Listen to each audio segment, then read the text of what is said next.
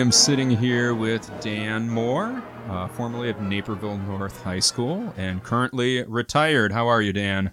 I'm relaxed. Well, that's you look relaxed with your fishbone shirt, shorts, and water shoes. I don't know what's going on there. They're Skechers. They're Skechers. It's the S. Dan, why don't we start off how we normally do with this, and let's do a little bit of a bio and timeline of you. Okay, well, let's see. I'm a small town boy, born and raised in Metamora, Illinois. My grade school band director was Ed Winkler. He was a bassoonist, but he was just incredibly meticulous in his whole approach to everything he did.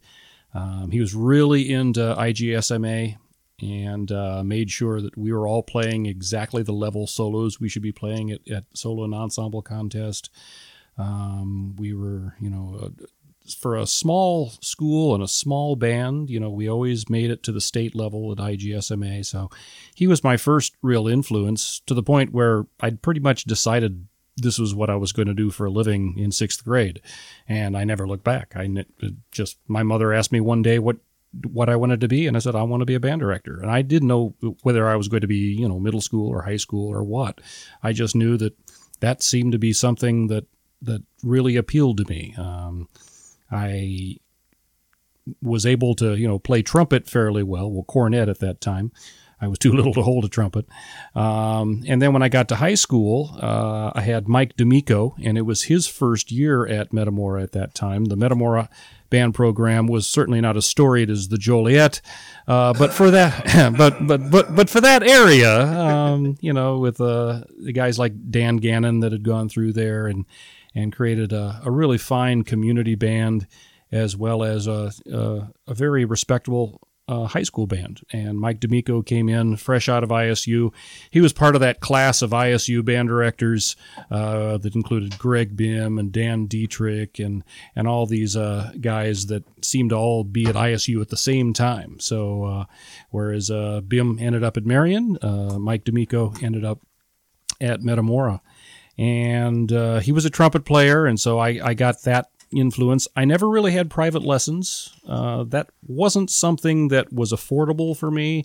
I came from a very blue-collar family, so the whole idea of taking private lessons and spending money on that, or even owning a piano, that just wasn't in the cards.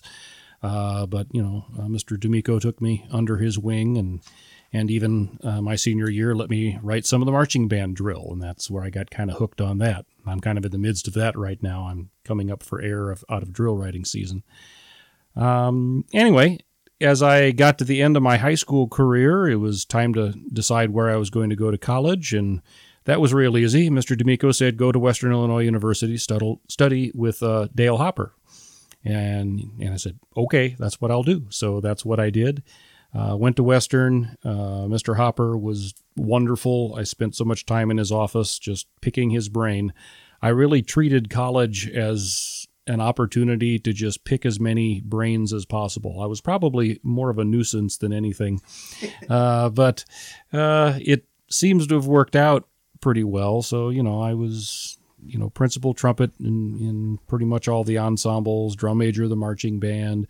And by my junior year, Mr. Hopper had me writing drill to the point where I was writing pretty much all the drill by my senior and second senior year. Oh, okay. I was a double major with theory and composition for a while there, until I figured out that I just wanted to write band music and not the stuff that the theory comp guys wanted me to write. Concurrent with being at Western, I was also in a drum and bugle corps, the Geneseo Knights, which those were kind of the glory years of that kind of rural drum corps. The years that we had fairly full corps, 82 through 85. And when I aged out of that, I instructed for 3 years following that, and started writing and writing the music as well. So I kind of got really into the creative portion of everything. Out of college, I started at Milledgeville High School, which is up in the northwest corner of Illinois. It's kind of funny because my wife and I just got back from our 28th anniversary trip. We went up to Galena, and on the way, we snuck into my old school. And she was real nervous about that because she hates getting in trouble for anything. So, I just barged right in. I heard some noise from custodians working and whatever, but I didn't see anybody. And just went to the band room. Band room was unlocked. Went in the band room, snooped around all over the place. It seemed really, really tiny. I know it was a tiny band room at the time. It seems even tinier now. It's not too much bigger than this office is how big this band room was. Really, really tiny band room. So she took a bunch of pictures of me there in the band room. Anyway, after 2 years at Milledgeville, I went on to Watseka High School on the other end of the state. And that was a program that had gone through 7 band directors in 7 years. But it had a storied history of the old Bands of America Summer Nationals circuit. So I knew that there was something to build on in that community. And so I went there, started off with about 30 kids in band, and spent 4 years there doing both, pretty much doing everything, beginners, junior high, high school. It was a high school of about 350 kids. And, we were up to about 50 kids in band after that 4th year. And then I decided, now that I was married and was about to have babies, I better find a job that paid a little better than the rural job I was in. So I went to Limestone High School, which is near Peoria. It's in Bartonville, Illinois, and spent 5 years there.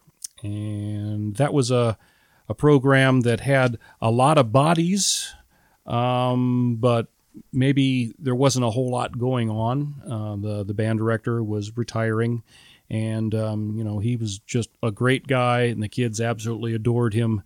But they really weren't meeting the potential that program had. So after having Santa Claus as their band director, I kind of came in and I was the Grinch. Oh. And so that kind of changed some things there, but it changed things for the better. And that's now a program that, through a couple of other directors, has continued to thrive in that area. So I'm very happy about that. At this point, it was time to think about going to graduate school, and with writing drill for so many other bands during the summer and everything else, and I still did a lot of playing.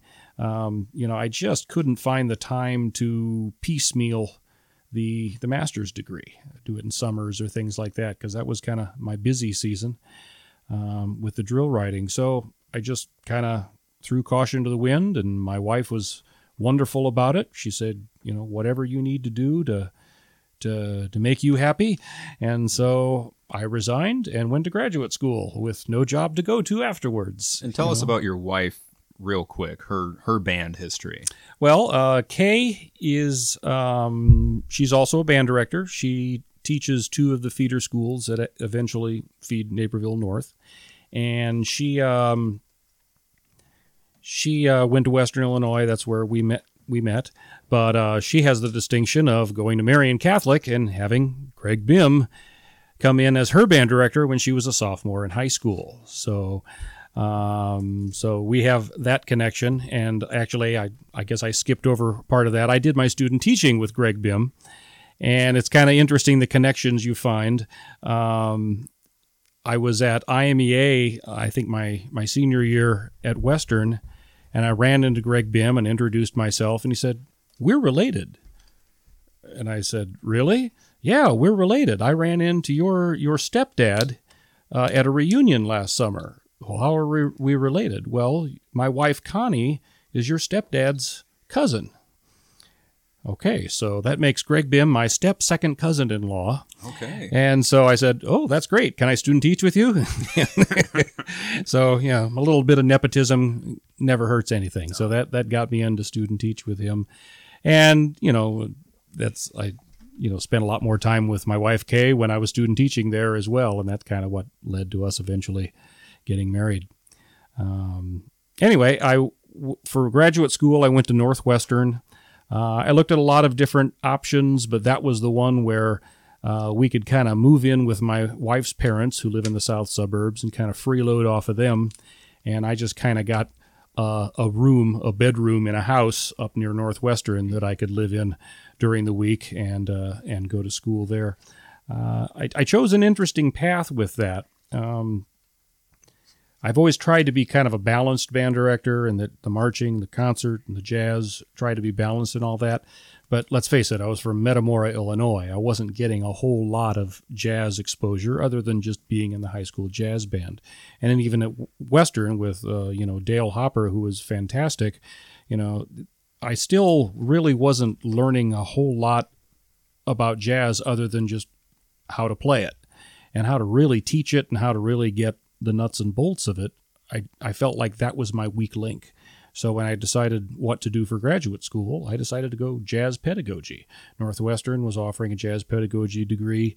Don Owens, who I'd heard nothing but wonderful things about at that time, he just greeted me with open arms and said, "Come on in. We'll put you in charge of the second jazz band. We'll get you some graduate assistantships, writing drill for the marching band, and I also worked with the contemporary music ensemble," which people often wonder, contemporary music, you're talking about pop? No.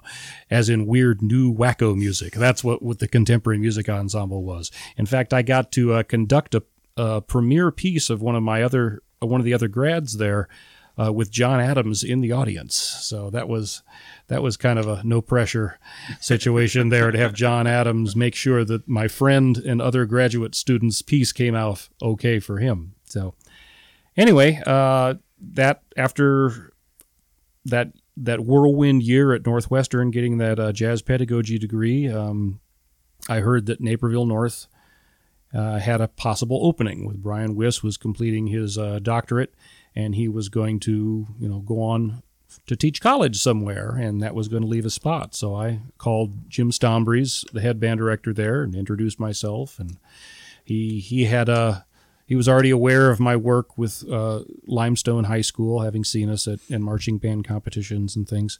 And so, we met for lunch at Colonial Cafe and talked through things. And he said, "Yeah, I think this could be a good fit."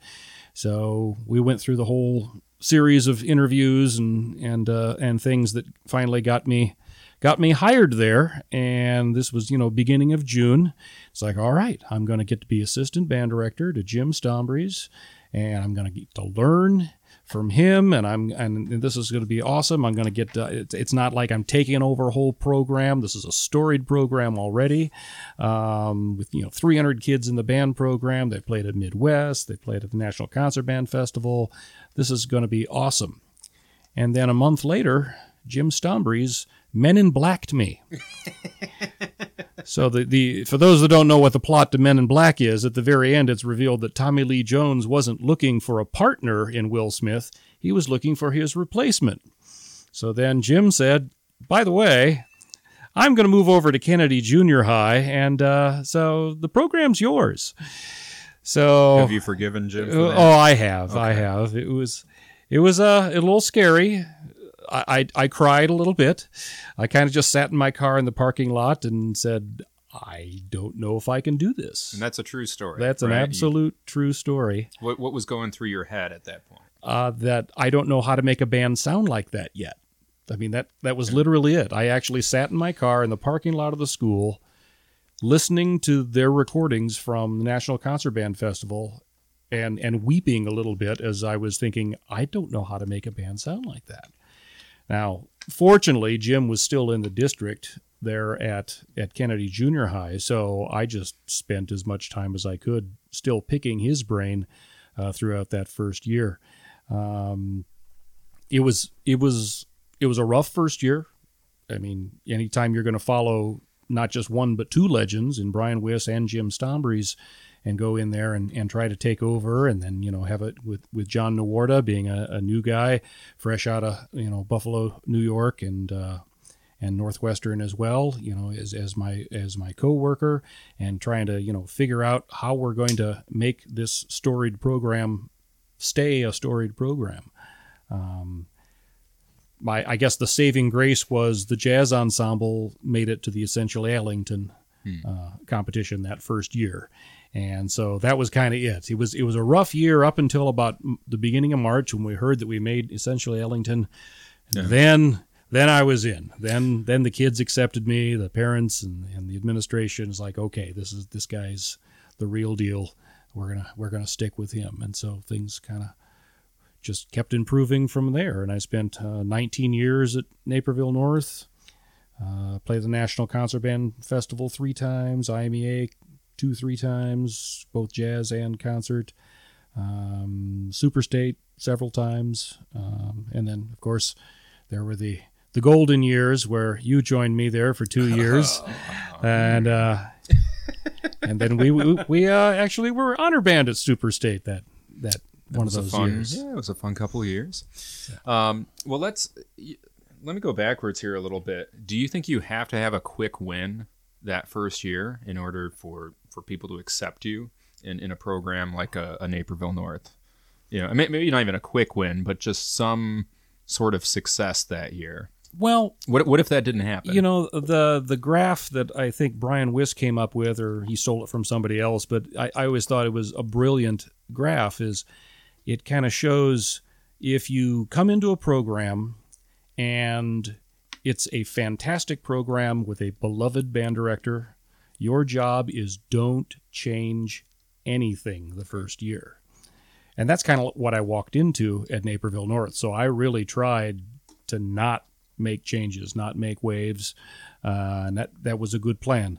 The other parts of the graph are if it's a great program, but the kids don't like the band director, well, make sure you keep what was making the program great and then try to be a nicer guy. Yeah.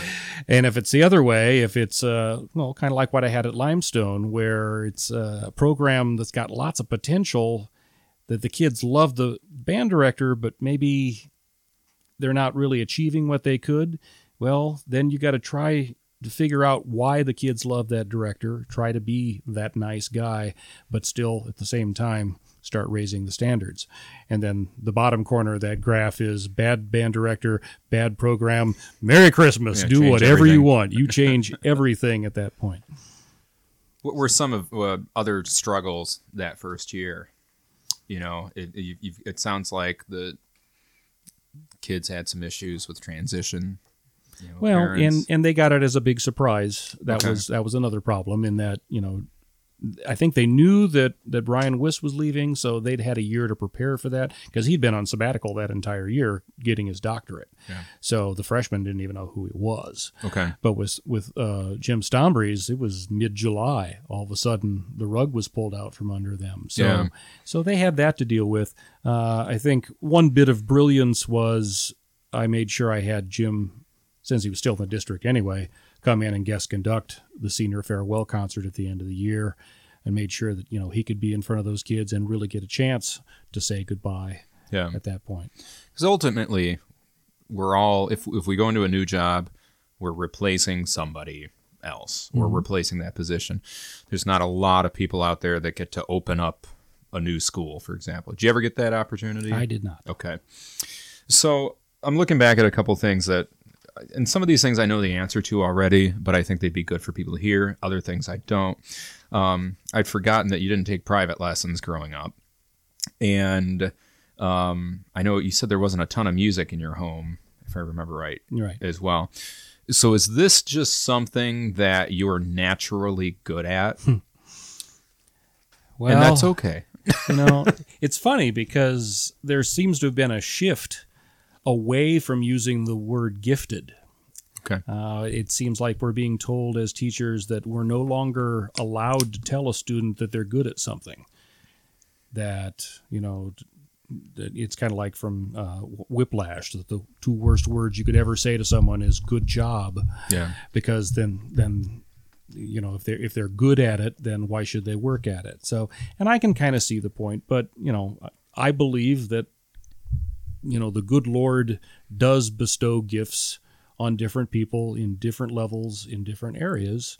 And some people simply, you know, get to start the race a few steps ahead of other people, and some people way behind.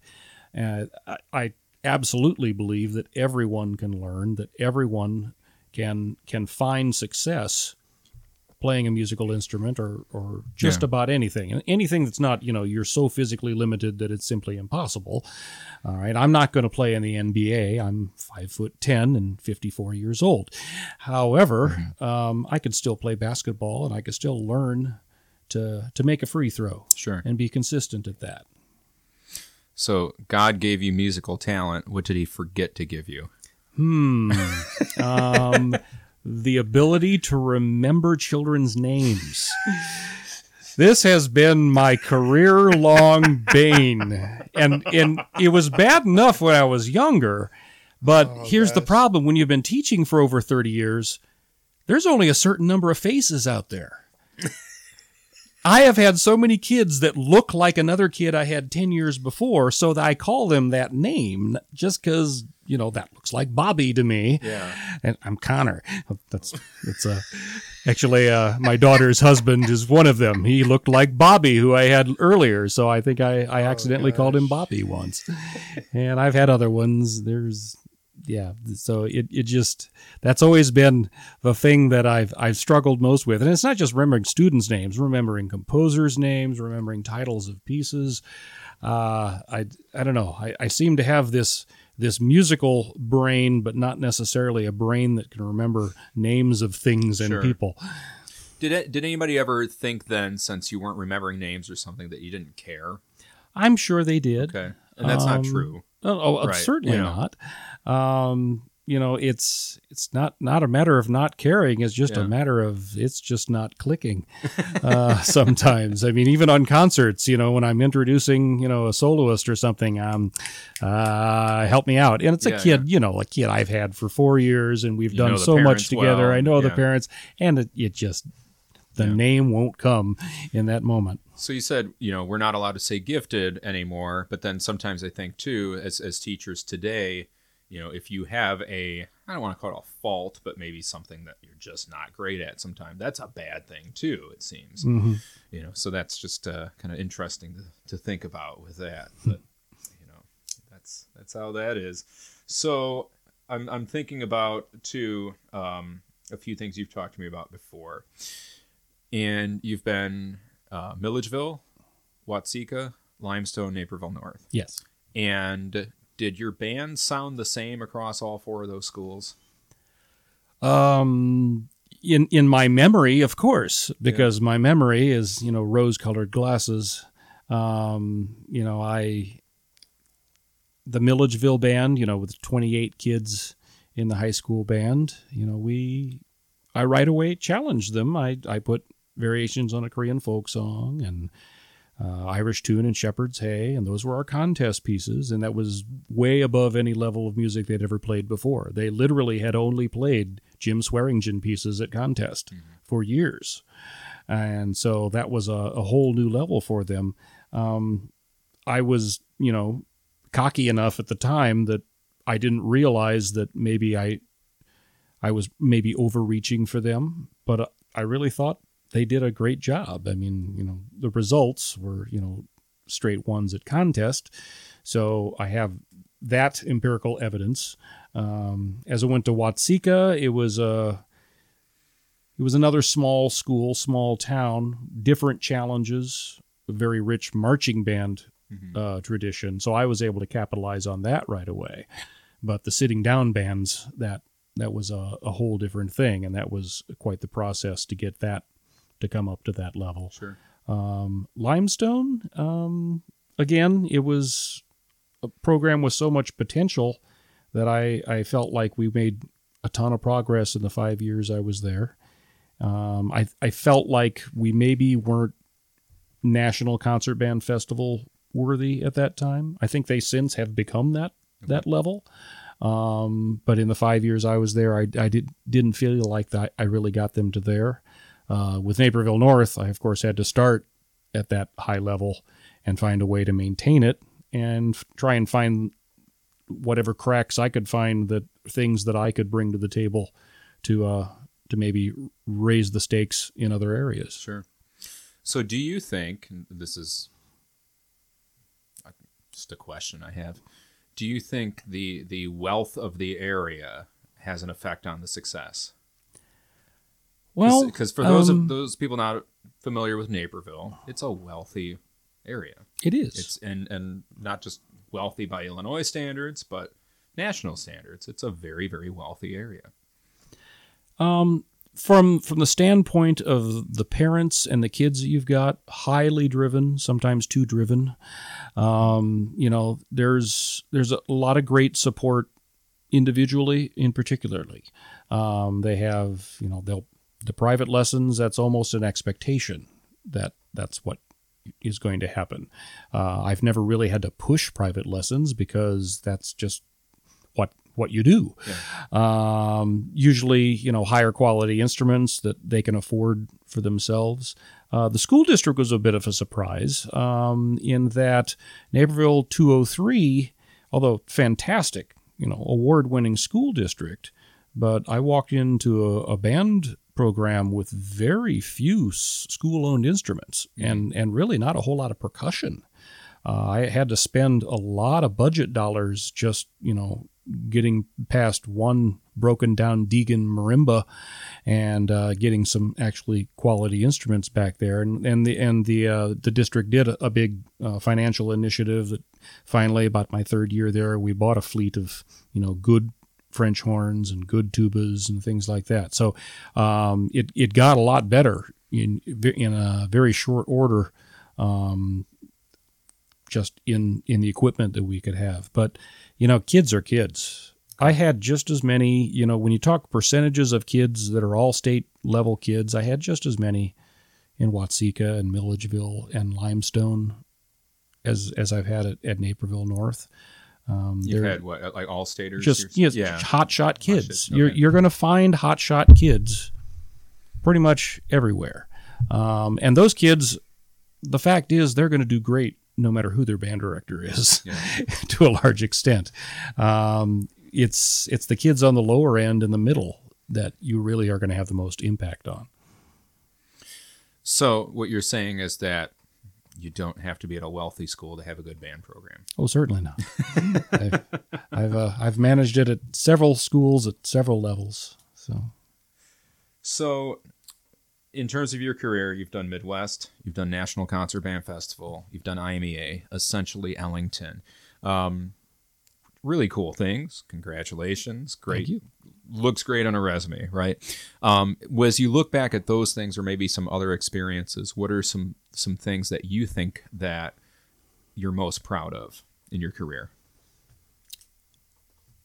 Well, I mean, there, of course, performing in Midwest is everything that people say it would be. And it was a fantastic experience. Getting to perform in great halls, that's always great. And perform for, to get to shake Wynton Marsalis's hands and have him tell you, good job, after a performance. Those are all great things. But the things that really stick out are, some of the letters I get from kids afterwards. I had one student at Watseka who pretty much everybody had given up on her. She was learning disabled mildly, and she just was not getting the flute.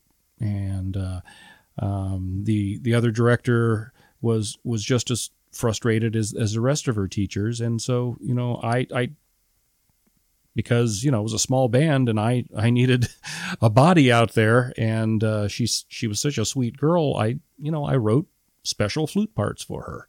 And I did that pretty much throughout her years in high school, just knowing what she could do and what she could achieve. And then, years later, she sent me a lovely letter saying she was a nurse now and thanking me for, being able to give her the confidence that she wasn't getting from anything else she was doing. Yeah. Even though obviously she didn't go into music, but, she managed to develop the confidence to eventually become a nurse, and that's not easy. Yeah. And other letters. It was nice with the retirement, just, the big party they threw for me, and just lots and lots of cards and notes and things from people that, I know my ego inflated quite a bit just from the experience of retiring. I wish I could do it again.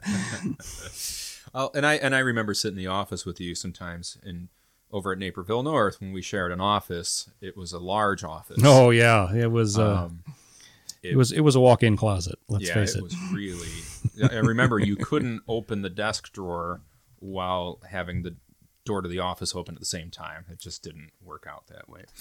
But I remember you getting a lot of those letters, and you would immediately put them up, and I kind of stole that from you right there. Some letters. I immediately just stuck them up there, and I do remember you being very proud of that.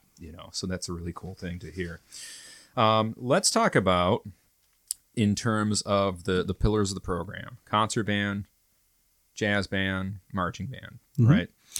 Let's pretend we've got a either new teacher, or not even a new teacher, a veteran teacher that's just either afraid of jazz or isn't very good at jazz, doesn't like jazz, which most of the time means they're afraid of it and they don't want to do it. How do you help somebody out with that? What do they need to do to get these kids a better jazz experience? Why do we need that jazz experience?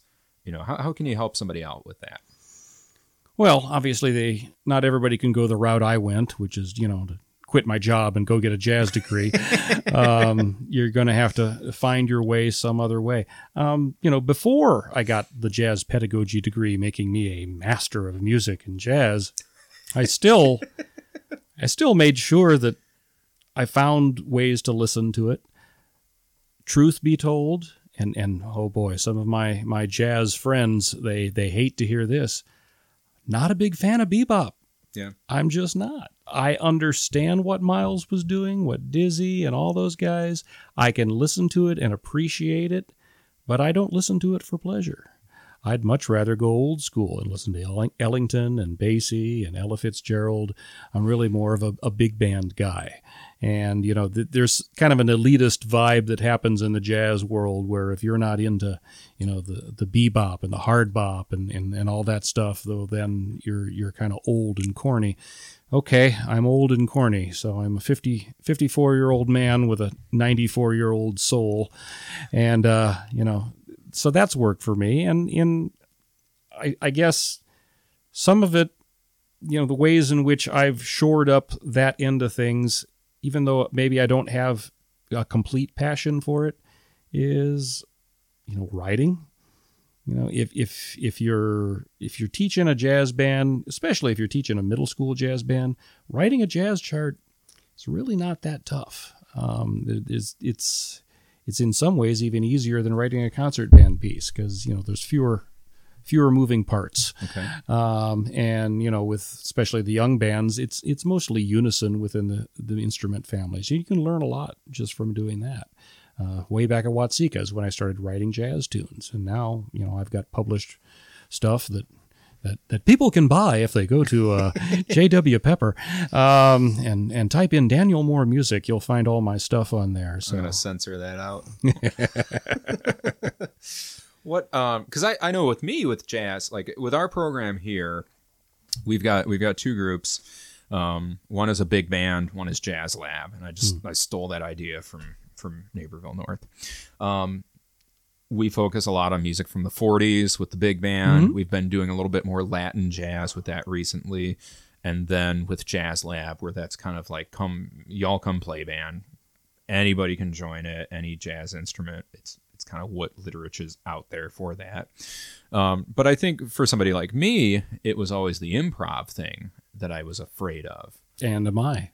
And, but I remember listening to your bands, there wasn't a lot of improv going on, if I remember right. Or the kids that were doing it, I don't remember you teaching improv. So how did that happen? The improv thing, I teach as needed. Okay. If a chart has something that, I know we've got to have somebody soloing here, and it's a set of changes that maybe is not familiar to the kids. Sometimes I'll write a tune just to attack that idea. Okay. Two of my Latin tunes, Dos Cinco Juan, is all about kids negotiating the 2-5-1 progression in 6 different keys. And its sequel is Los Otros Dos Cinco Juan, so they can get the other 6 keys as well. So, because at Naperville North I ran the top band of the 3 jazz bands, frankly, I didn't really have to teach a lot of improvisation in that. because there would always be a few hot shots that, went to Birch Creek and are taking the private lessons. Sure. And their private teachers were giving them all they needed for that. And I just had to guide them as far as, texture and phrasing. Okay. Is pretty much the limit of what I had to teach most of those hotshot kids. Now, when you were at Watseka, Limestone, or Milledgeville, did you have various levels of jazz band? At Limestone, we had actually curricular jazz band as the top band, and then I started a second band that met in the evenings for kids that couldn't fit it in their schedule, or just more of a jazz lab type situation.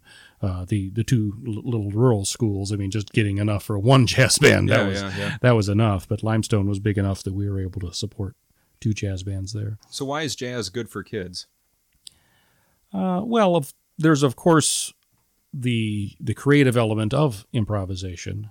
I think they can learn a lot more about form maybe in jazz than they can from concert band music, or at least completely different types of forms. I think there's a richness of articulation that exceeds what they're going to get in concert band.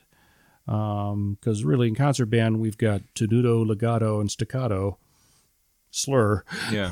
Not much else. Where in jazz, if they're really going to, go to that high level, they have to develop a much bigger palette of different sounds that they're going to make on the instrument. So there's that. That intimidates me. It does. That's just one of those things where, like, I'm always trying to get better at the jazz part of it. But, it's just, I know it's not impossible. It's just, you get 10, 12 years in, and then all of a sudden you hear, okay, well, here's this set. But if you really want to master this portion of it, there's just more flavor. There's more variety to it. There's more ways to go about it. Mm-hmm. Well, with the articulation and the vocabulary of jazz, you just got to go back to scat. Just listen to Louis and Ella. And if they go do-ya bad and dee-dit, you try to make your trumpet not go ta-ta-ta-ta-ta-ta, but rather do-ya dad and dee-dit. And when you start making that happen, then you've got a jazz vocabulary that's beyond just traditional classical articulation.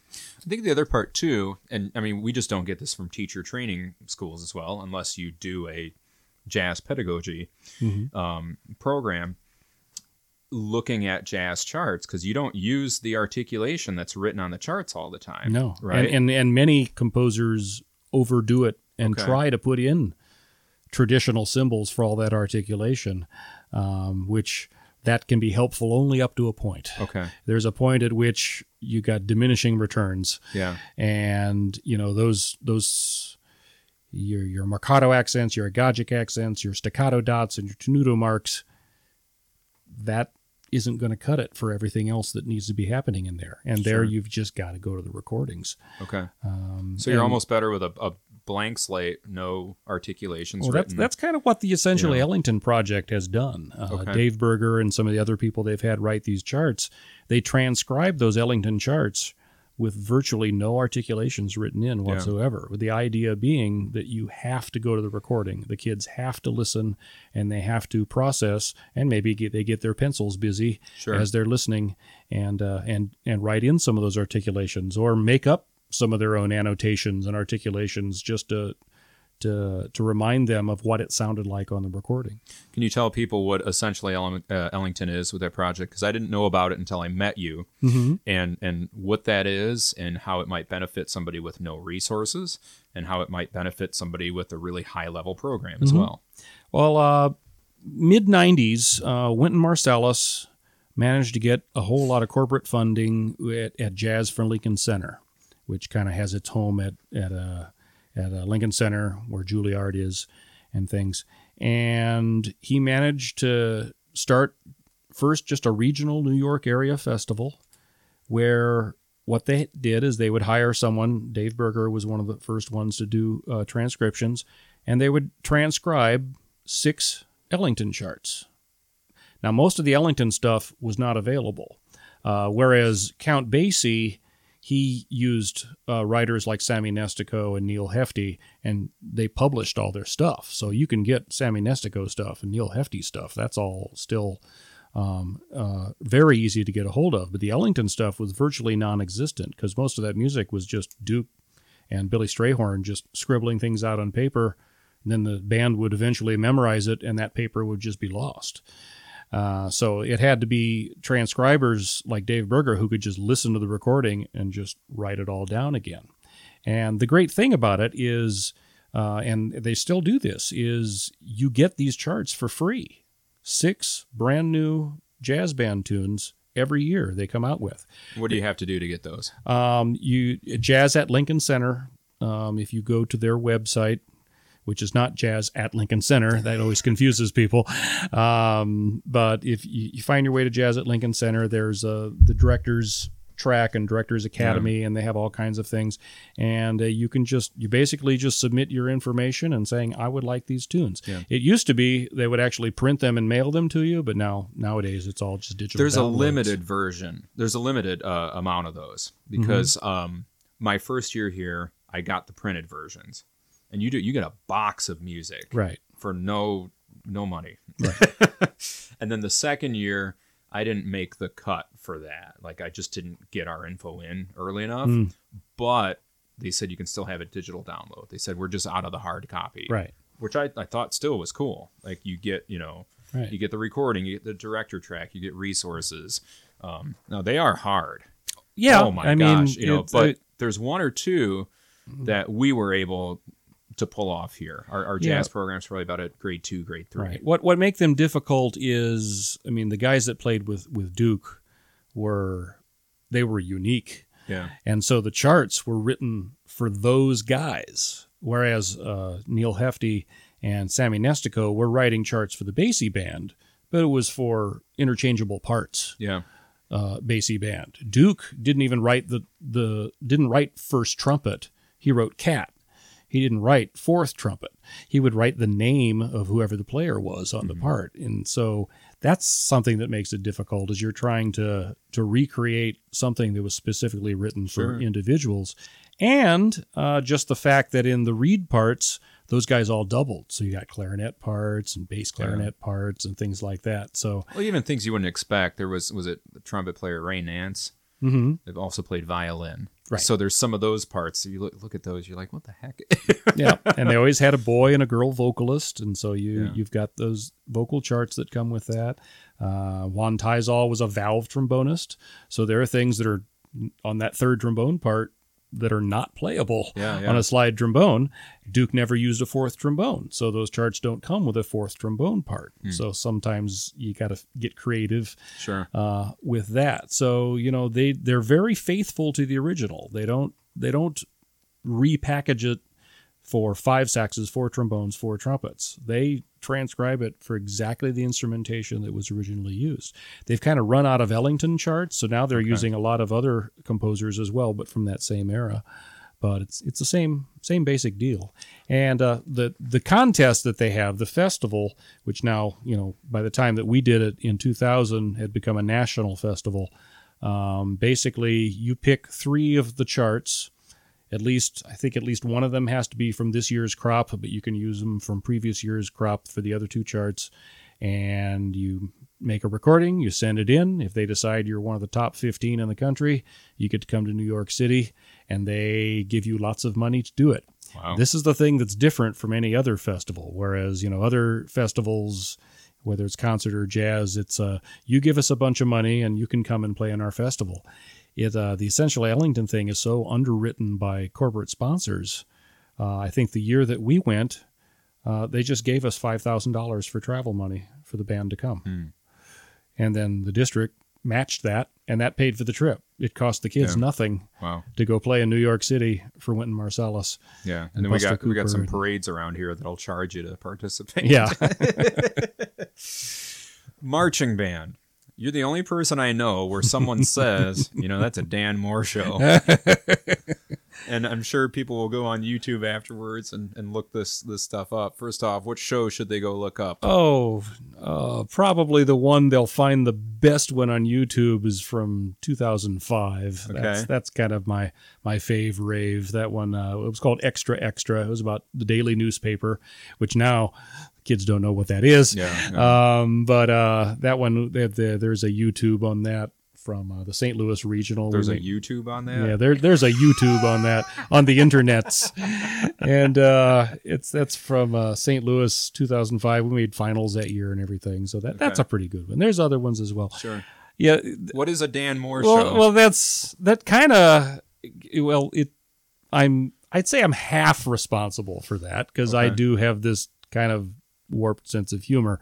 But when I got to Naperville North, I had already done kind of, lighter, more fun type shows at Limestone and Watseka. Before that, I'd never really been into doing dark. I did a lot of Broadway shows, Bye Bye Birdie, Guys and Dolls, Chorus Line, things like that. And then I started doing some original stuff my last couple of years at Limestone. But concurrent with that, Brian Wiss at Naperville North did Cartoon and PDQ Box 1712 Overture. Those were like his last two shows at North. So when I came to North, it was just like, well, I just keep doing the funny. Yeah. So that wasn't new. No, that wasn't new to Naperville North. So that first year, because I got the job so late, I couldn't really come up with anything original. We did a Danny Elfman show. So we had the Simpsons theme and Beetlejuice and all that, and we kept it light and fun. From there, we started doing more concept shows, usually around something humorous, department store, fairy tales, the newspaper, silent movies, things like that. So I kind of got this reputation for that's what Dan Moore does is the funny. And yes, I loved the Bridgeman back in the day and the Velvet Knight. So yeah, that's also part of it as well. But, and now that I'm writing for a lot of other schools, not everybody's doing the funny. Yeah. And so they're hiring me to do the serious stuff as well. It took a little bit to get people to understand that I can do the serious stuff. For Geneseo last year, we did kind of a mashup of Madame Butterfly and Turandot. Okay. So that was, opera. I'd never written an opera show before, but that really was received well. And a lot of other people saw that show and said, okay, yeah, this guy, he can do something besides just the wacky, funny stuff. You get that with movies. I remember, comedians like you would have Robin Williams would go into a dramatic role and they were shocked that he could act. Right. It's like, he went to Juilliard. Yeah. He studied with John Houseman. So he was an actor. Yeah. Yeah. So what goes into a marching show for you? If I remember right, you did the whole thing. Yeah, I'm something of a control freak. You're a band director. Yeah. Well, I'm a trumpet player, band director. That's even worse. But it usually just kind of starts with a concept. What's a broad concept that we can go from there. This year I'm in the midst of writing a show that's kind of a rehash of a show I did many years ago called Around the World in .008 Days. So it's a marching band show that just takes you through every continent using, themes everybody knows from the various countries, whether it's their anthems or simply a style of music associated with each of those countries and continents, and just kind of go from there. The nice thing about when I do it all myself is I don't have to wait for somebody to meet a deadline. So it's just me. If those drum parts aren't done, it's my fault. If the drill isn't done, it's my fault. So that's always been kind of one of probably my favorite advantage is being able to have control of the deadlines. Sure. Was that tough to see that? Because that's shifted. Like there's not a lot of people that still do that. Yeah. Right. I mean there's just not a lot of people that do that. Again, I studied at the feet of Dale Hopper and Greg Bim and Ken Snook and these guys that were doing the music and the drill and doing the everything. Greg is still managing to make it happen. Yeah. So, He does okay. He does okay. I'm kind of a dinosaur, I guess, in that respect. I don't do exclusively complete package shows like that. There's a couple schools I just did the music for, a couple others I'm just doing the drill for. That just means a lot of communication. I really make a pest of myself if I'm not going to have control over that end of things. I really want to know everything. And I think sometimes to the point where the directors are like, okay, have I given you enough information yet? To which my answer is no, I need more. I want to make sure I know what those snares are playing. Sometimes they want you to just write the drill. They'll just give you the horn book. Oh, the drum book's coming later. No. I'm not writing one dot until I have the drum book. And that includes pit. I want to know what they're doing, where they're going to be, and what kind of players you have in that pit before I'm going to write drill for it. Because information is power. Yeah. So I want that information. Which is harder to do, the music or the drill? It's funny because you make more money writing drill, but music takes a lot longer. So to write a music book, probably... it'll probably, for a good competitive show, probably take me 60, 80 hours of work to write a music book. Drill, 40 to 60 hours, depending on, what level I'm writing and how big the band is. So it's kind of interesting that people almost think like, well, that's just the music. I could buy that. Yeah. So they don't pay as much for that. But drill, it's like, well, I don't know how to write drill. So I gotta pay this guy pretty well in order to get, what we're looking for. Do you think that's just kind of a lost art form in the band director now? Just enough of us just don't know how to write drill? Well, it's become so intricate and so difficult on the kids. Okay. I guess if there's another selling point for my services as a drill writer is that I understand that I'm not writing for 19 to 22-year-old drum corps athletes. I'm writing for 13-year-old boys that still haven't figured out how those huge feet they recently acquired work. I'm writing for kids that aren't the athletes in the school. Let's face it, the band kids, you got kids all shapes and sizes, and they can't all jazz run. And to understand that, you've got to find some limits in that, and that writing for a high school band has to be different from writing for a drum corps. Now, maybe some of these, broken arrows where they got 800 kids in the band program and the top 200 get to be in marching band, maybe they can push those top kids like that. But I try to have a heart when it comes to what the kids can reasonably achieve physically in drill. So is marching band art or is it entertainment? Oh, my goodness. I'm just trying to get you hate mail. Well, there's no shortage of that. I think when we become too full of ourselves and get too artsy with it, we really run the risk of not just losing our audience, but losing the activity. I know that makes me sound again like an old guy. Sure. But I just think there's got to be something to draw in people who are the casual fans, and not just the geeks. And I feel like there's just an awful lot in the upper echelons of the marching band and drum corps world that I think drum corps has gotten better with it. I think marching band still got to learn. Drum corps has figured out how to get the average Joe back in some ways. Marching band, not so much. I go to the Bands of America shows and I sit and I watch finals, and sometimes I think I just saw the same show 10 times because there's all these formula and all these expectations that have to be met in order to succeed competitively that I think we've lost some of the variety, and that bothers me.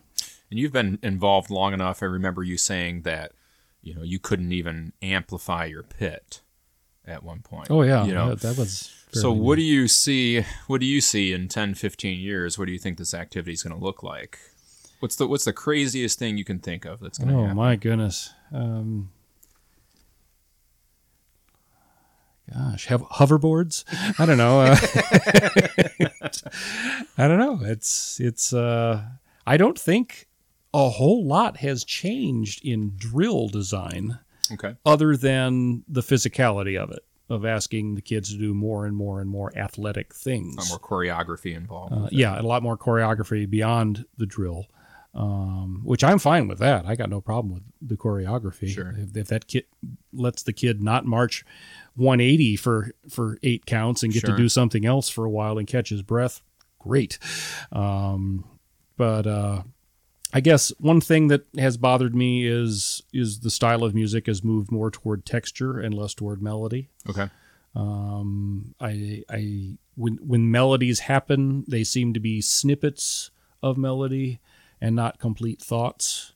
So that riff based. Yeah, and just texture and not that I have anything against Philip Glass and the minimalist stuff, but if every band in finals is doing the same minimalist textural stuff, I want to go get popcorn.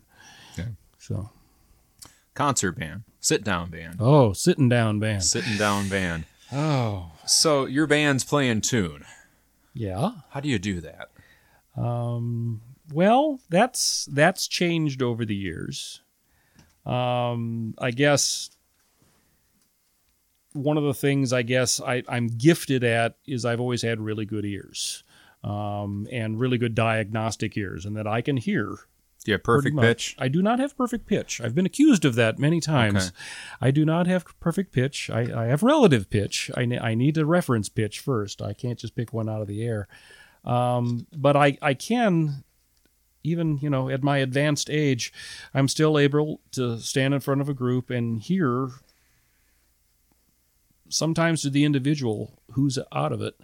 And sometimes I can tell just by looking at them who's out of it. Just look at the embouchure, or look at what they're doing mechanically with the machine they're holding, and make an educated guess. So for many years, through my first 3 jobs, I was pretty much just picking note by note, and you're sharp, you're flat, I'll fix this, and I would just assemble the puzzle, but I wasn't giving the kids any ownership of that whatsoever.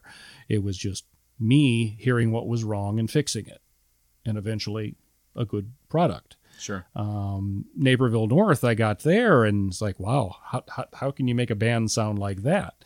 And Jim Stombries turned me on to some of the things that he and Brian Wiss had been doing with the Stephen Malillo things, and finding just intonation, rediscovering just intonation. So with that, I kind of took the ball and ran with it and came up with exercises for my kids to get them to really understand not just their role in a chord, but their role within just a key center.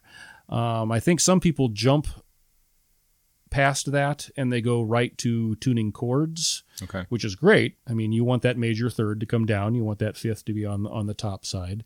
That's great. But you can have the kids solve a great deal of that, even if they don't know whether they're the root third or fifth of the chord. If they just understand that if a trumpet player is playing in the key of F major concert, G for the trumpet player, I want them to understand that when they get to that D, that fifth note of the scale, it's not just whether that's the root third or fifth of a chord, it's the fifth of the one chord, obviously, but just understand that relative to tonic, that D has to come up. And it's one of the flattest notes on the horn. So that's what makes F, even though we think of it as an easy key to play in, it's easy on the fingers.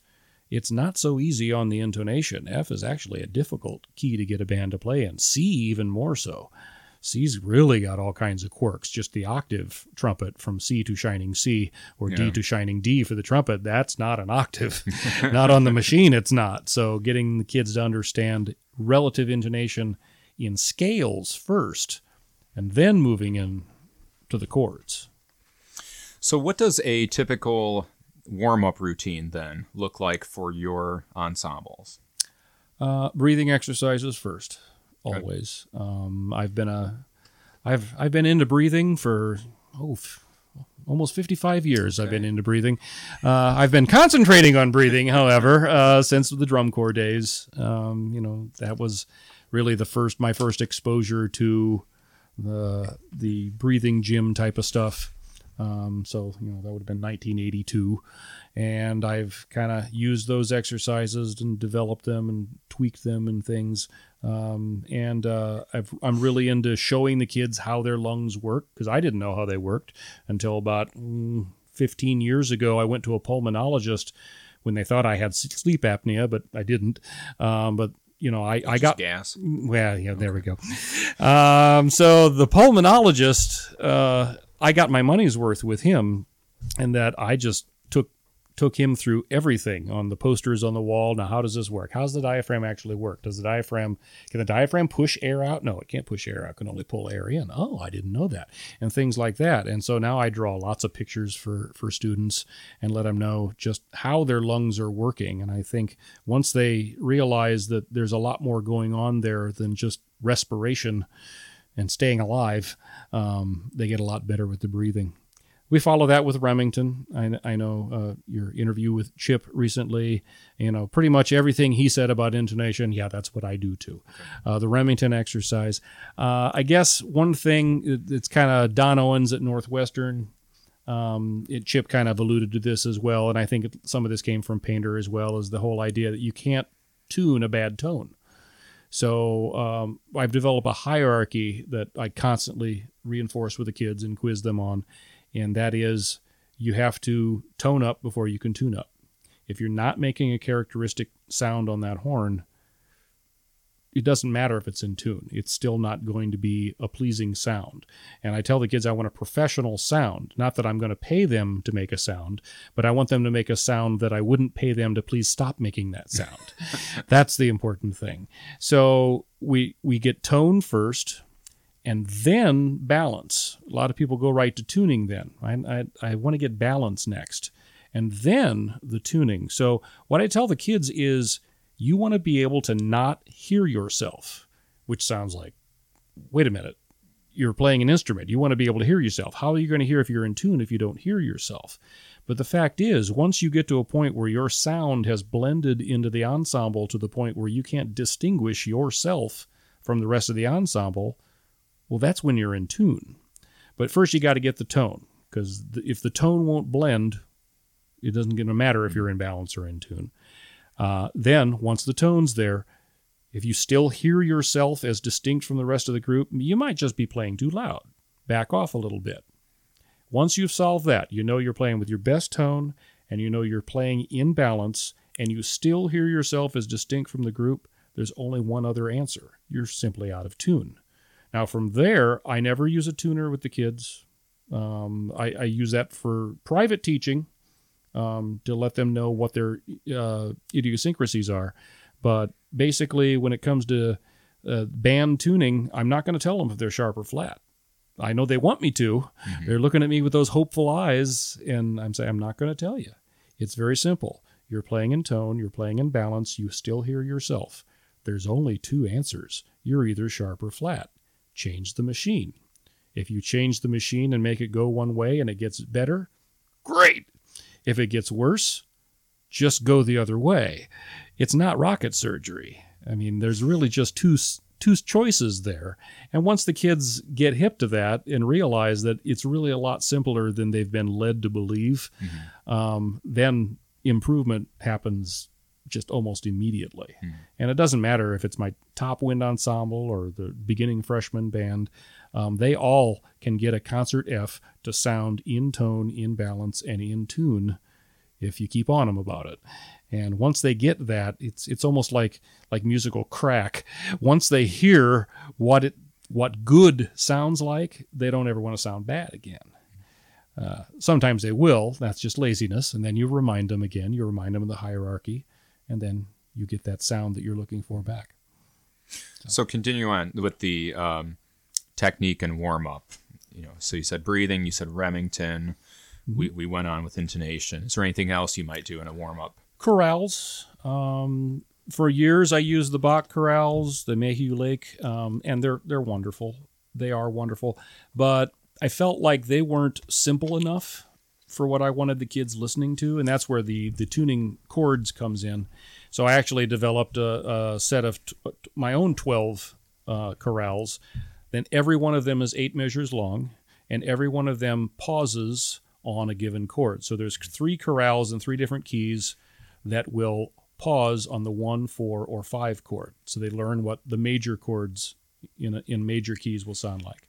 The next 3 chorales, they will pause on one of the 3 minor chords, 2, 3, or 6. And they learn how to adjust and hear what part of the chord they are on those. Then I have 3 more chorales that deal with secondary dominants. And basically the rule is if an accidental has raised your pitch, you're probably the third of the chord. 9 times out of 10, if the accidental raised your pitch, if it's gone from natural to sharp or flat to natural, you're the third of that chord, most likely. And you need to frown that down a little bit. And then 3 chorales that are in minor keys so they can, work the other ends of all those chords. So those are the chorales. I have various other exercises that I actually put a book together a couple years ago. It's called Important Ingredients, which is a kind of a joke on the title Essential Elements. I call it Important Ingredients because the better title was already taken, where I kind of canonized some of these things. So there's exercises on relative intonation, both in scale and in chords. There's rhythm exercises. And I usually don't do a whole lot of rhythm exercises with an advanced band because that's kind of an expectation that they know how to deal with that. But the younger bands, they need that type of help. One of the things that's worked really well is I wrote a set of pointillistic duets in which the students have either the first part or the second part on facing pages, and they, for something as simple as Old MacDonald, what they see on their part might be Old Donald, E, I, O, and then the other part has the other notes. So that they have to process not just the notes, but they have to process all those rests and silences. So it's songs that they recognize, but they're able to then play with a partner or play in the band. I can split the band in half. So that's another book I came up with, and I published that one last January called Pointillistic Duets. And it's a set of, I think, 36 different duets that start off very simple like that. And by the end, they're playing Eine kleine Nachtmusik in 2 pointillistic parts and William Tell Overture in 2 pointillistic parts. So it's progressive. The book gets tougher and tougher and tougher as it goes. It was funny when I worked with you, and I know some people think this whole podcast is an infomercial, and that's not how I meant it, but you did. But when I worked with you, there were a few shocks to my system, and it was just the way I was brought up. Number one, on a personal standpoint, I remember the first time we met and we had way too much in common, way too much in common with family upbringing and everything. But for me, I remember every Friday was Sight Reading Friday. We didn't touch that music that we were working on for a concert at all. Right. And holy cow, did that make me nervous? Because then immediately in my head, I'm like, all right, I'm missing how many rehearsals of this piece now instead. But the kids ended up doing okay. Yeah. And then year 2, when you said you were writing a method book, I didn't say this out loud then, but I thought method books are for elementary schools. And that was just me growing up. We had our method book that we used in elementary school, which was Standards of Excellence. And then you had the red book and then the green book or something like that, maybe blue book. And then after that, we didn't have a method book. Right. And I know some junior high later on, as I'm broadening my horizons, realizing, oh, no, a lot of people use these things, but a lot of people don't. So that was just a very interesting thing for me to figure out, because the program I grew up in fact, we didn't even warm up. At the beginning of the year, we would play Chorale 12, and then by Christmas or so, it was go warm up on your own. That's what the Chicago Symphony does. Okay, now I'll start with you, which it ended up turning out really well for him. So that's the method he used that was fine. I think a different background there. So the method book, tell us a little bit more about that. Like, why did you write a method book? Well, again, I came from very similar circumstances. My high school band, I mean, we were lucky if we tuned, let alone, did any actual structured warm-ups. But again, with the drum corps experience, and, I've told people for years that my experience in drum corps, I think I learned as much from that as I did from 5 years of college. And I had a great experience at college, but it was like doubling down with the drum corps stuff, because drum corps are and have always been really into warm-ups. I mean, your typical day for a drum corps is, calisthenics in basics, marching things. And then the sections go off, and the horn line will spend an hour and a half on lip slurs and warm-up stuff. And then maybe you'll start touching the music you've been working on. And then you'll have full ensemble rehearsal. Then you'll have dinner. And then you go to the show.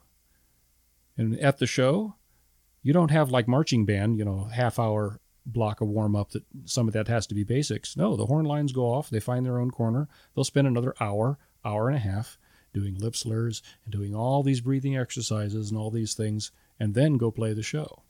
So, coming from that tradition, that let me know that was important. I didn't transfer it to band right away, though. For years, I just did band as here's how you do band, or here's how you do band, sitting down band, and here's how you do marching band and drum corps. So I was doing all that stuff with the marching band. And it finally just kind of dawned on me that why am I not doing all this great warm-up stuff with the sitting down band? I know we got harder music, we got a contest coming up, et cetera, but, give a man a fish or teach him to fish. That's really what that comes down to. So I just started in I guess somebody that really kind of kicked me in the pants about that was Ray Kramer. I went to see him do a clinic, I don't know, must have been 25 years ago, and he was working with the Star of Indiana horn line. This is when they had just become not quite blast yet, but they just stopped doing competitive drum corps, and they were in that transition phase. And he's working with the horn line, and he's doing all these warm-up stuff. And I was like, oh, that's great. And, and I went up to him afterwards, and I said, well, that's all great for your brass players, but what do you do with the woodwinds? And he just kind of looked at me and said, don't you think your woodwinds could benefit from all this same stuff that we're doing with the brass? Yeah, even lip slurs. They have to be able to deal with short stem notes and long stem notes and moving all those fingers at the same time. So all the same stuff we're doing with the brass horn line, you do all that stuff with the woodwinds as well. And that really hit home with me, and that got me thinking more and more.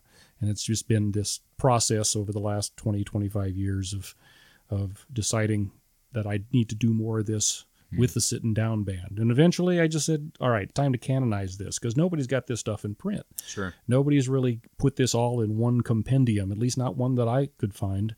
And so I just picked all my favorite stuff, put it in one, 28-page book, called it Important Ingredients, and put it in front of the kids and experimented on them for a year, tweaked it a little bit, wrote a director's supplement that goes with it, and started selling it through Pepper and Sheet Music Plus a couple years ago.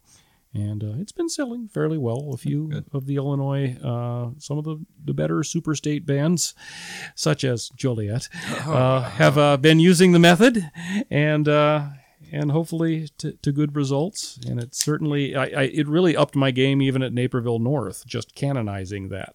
I mean, we were at a pretty darn high level, but once I had an actual method that the kids, we could look at every day, I think it created a consistency that we didn't have before.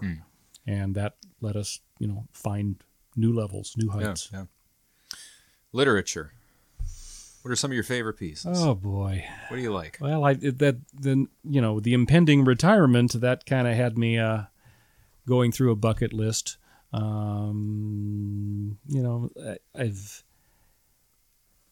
I guess really, you got to kind of witness some of those pieces over the last few years. Mark Rogers did a wonderful transcription of Gershwin's Cuban Overture, and that was the piece we did that we were named honor band 3-4 years ago. So that one was one of my faves. I've done that a couple times.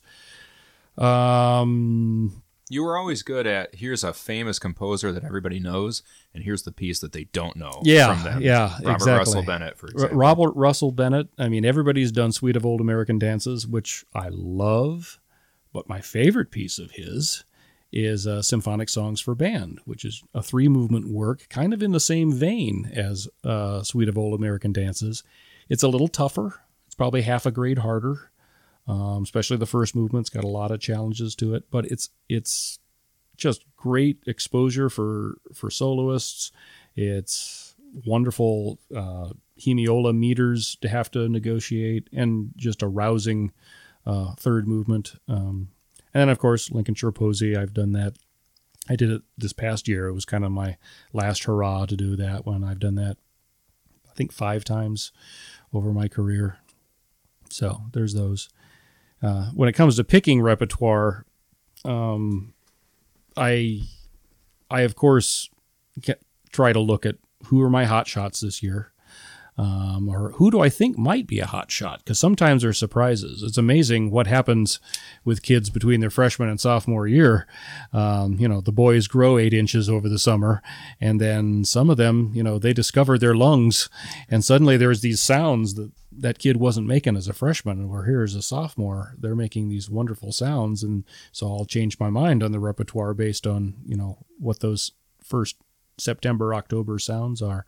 I probably err on the side of safety, but there's a reason for that. And that's kind of another kind of philosophy of mine that I kind of developed, kind of stole a little bit from Ed Lisk. But that's these levels that I've developed. I'm actually going to be giving a clinic at the Florida Music Educators Association, their convention in January in Tampa, and all about these levels I've developed. And the idea is, I really think there are 4 levels that kids will progress through.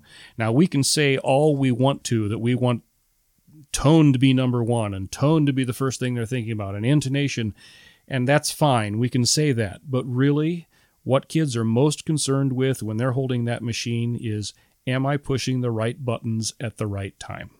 And that's what I call level 1. That's the notes and rhythms.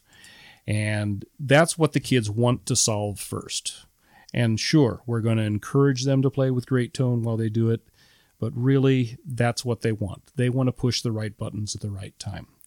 Level 2 is going to be the rest of the ink, the articulations, the dynamics, everything else that's on that page beyond just pushing the right buttons at the right time. So once the kids have solved level 1, then they'll start to pay attention to level 2.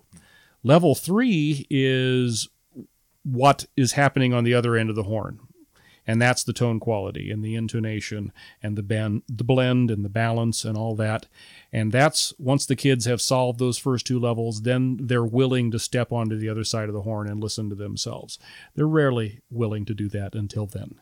And then level 4 is what I call beyond the ink. And that's going to be the phrasing and all the volume painting, as Don Owens used to call it, that go on, that make it human, that make it actually musical.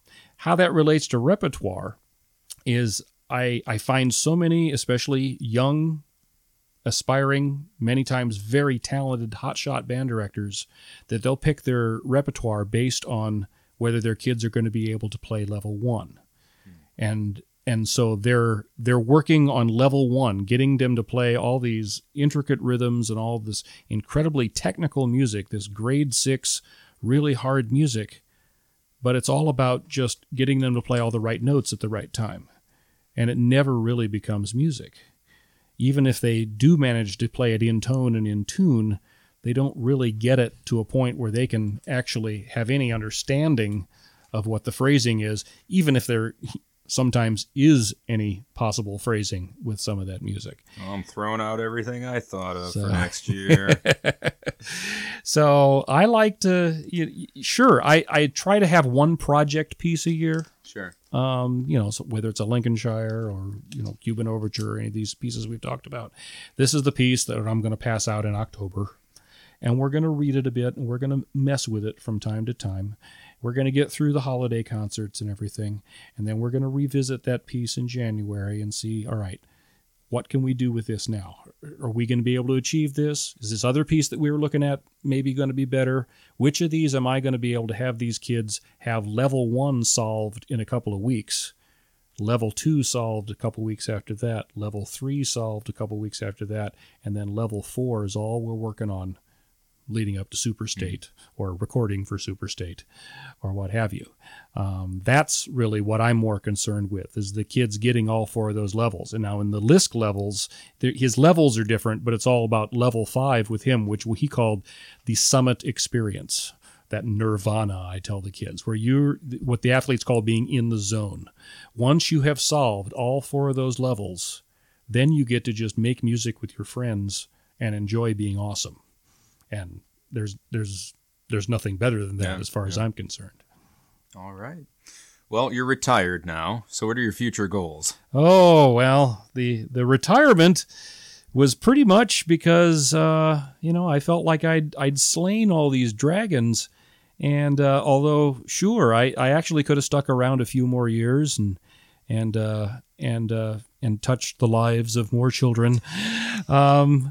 However, what I've really started to enjoy a lot in the last several years is being a grandparent, so to speak.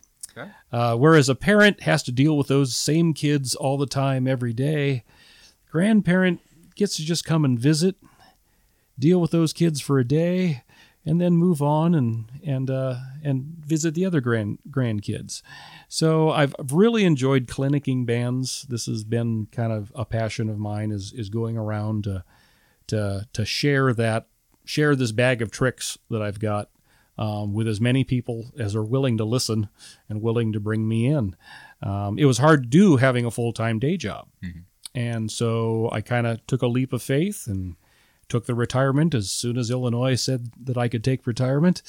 And now I'm inviting people to have me in, and not just wait until contest season, but early in the year when I can give some advice on some of these warm-up things and some of these things to get a band sounding good in the first part of the year.